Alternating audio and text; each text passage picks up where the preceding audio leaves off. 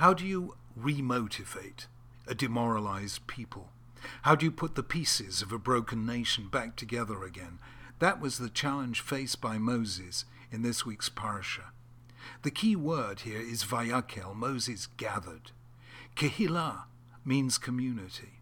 A kehillah or kahal is a group of people assembled for a given purpose. That purpose can be positive or negative, constructive or destructive. The same word that appears at the beginning of this week's parasha as the beginning of the solution appeared in last week's parasha as the start of the problem. When the people saw that Moses was so long in coming down the mountain, Vayakhel, they gathered around Aaron and said, "Make a God to lead us. As for this man Moses, who brought us out of Egypt, we don't know what has happened to him." So there was a kehillah for bad, and here was a kehillah for good. The difference between the two kinds of kehillah is that one results in order, the other in chaos.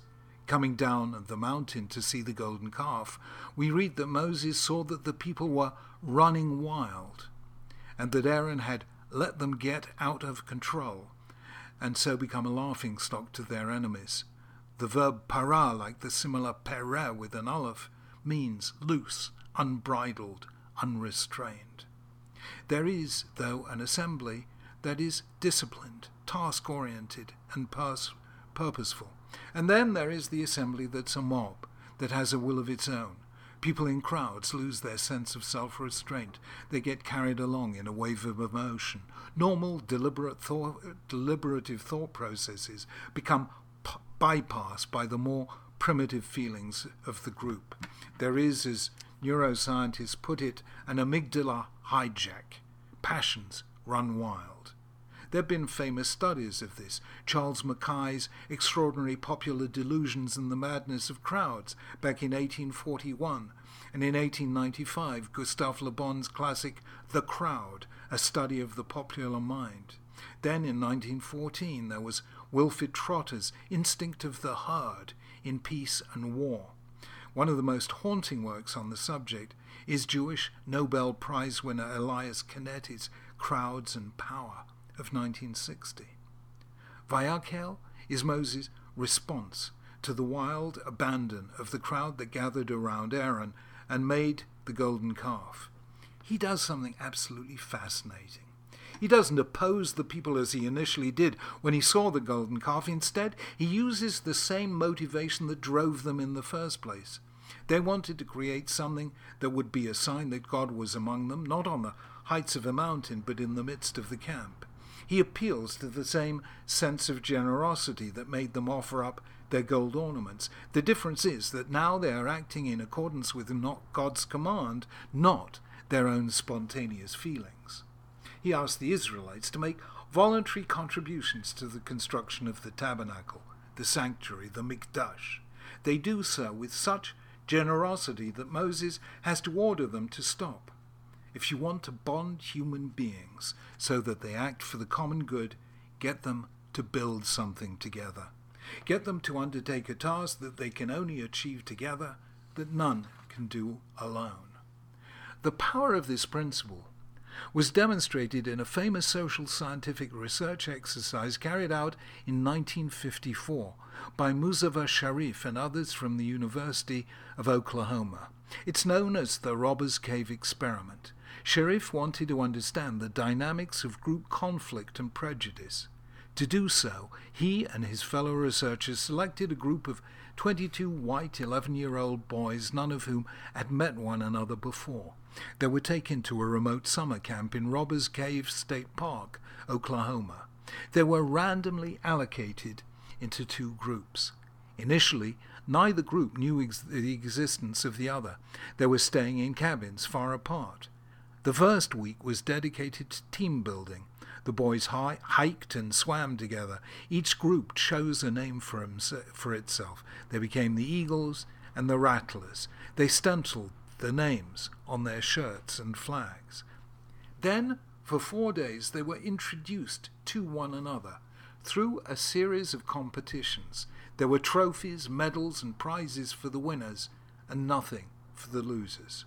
Almost immediately, there was tension between them, name-calling, teasing, and derogatory songs. It got worse. Each burned the other's flag and raided their cabins. They objected to eating together with the others in the same dining hall.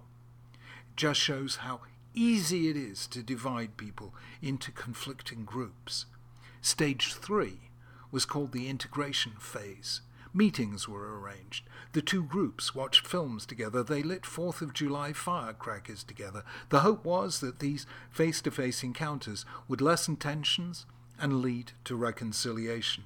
But they didn't. Several broke up with the children throwing food at one another. In stage 4, the researchers arranged situations in which a problem arose that threatened both groups simultaneously.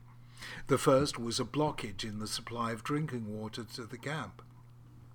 The two groups identified the problem separately and gathered at the point where the blockage had occurred. They then worked together to remove it and celebrated together when they succeeded. In another experiment, both groups voted to watch some films. The researchers explained that the films would cost money to hire, and there wasn't enough in camp funds to do so. So both groups agreed to contribute an equal share to the cost. In the third occasion, the coach on which they were travelling stalled, and the boys had to work together to push it. By the time these trials were over, the boys had stopped having negative images of the other side. In fact, on the final bus ride home, the members of one team used their prize money to buy drinks for everyone. Similar outcomes have emerged from other studies. The conclusion is revolutionary. You can turn even hostile factions into a single cohesive group, so long as they are faced with a shared challenge that all can achieve together, but none can do alone. Rabbi Norman Lamb, former president of Yeshiva University, once remarked that he knew of only one joke in the Mishnah, the statement that Talmidei Chachamim Marbim Shalom Ba'olam, scholars increase peace in the world. Rabbis are known for their disagreements. How then can they be said to increase peace in the world? I suggest that the passage isn't a joke, but a precisely calibrated truth. To understand it, you have to read the continuation of the passage. It says, scholars increase peace in the world as it is said in Isaiah, V'chol banayach limudei Hashem v'rav shalom banayach, all your children shall be learned of the Lord, and great will be the peace of your children. Al tikra banayach ela bonayach, don't read it your children, but your builders. When scholars become builders, they create peace. If you seek to create a community out of strongly individualistic people, you have to turn them into builders. And that is what Moses did in Vayakhel. Team building, even after a disaster like the golden calf, is neither a mystery nor a miracle. It's done by setting the group a task, one that speaks to their passions, and one no subsection of the group can achieve alone.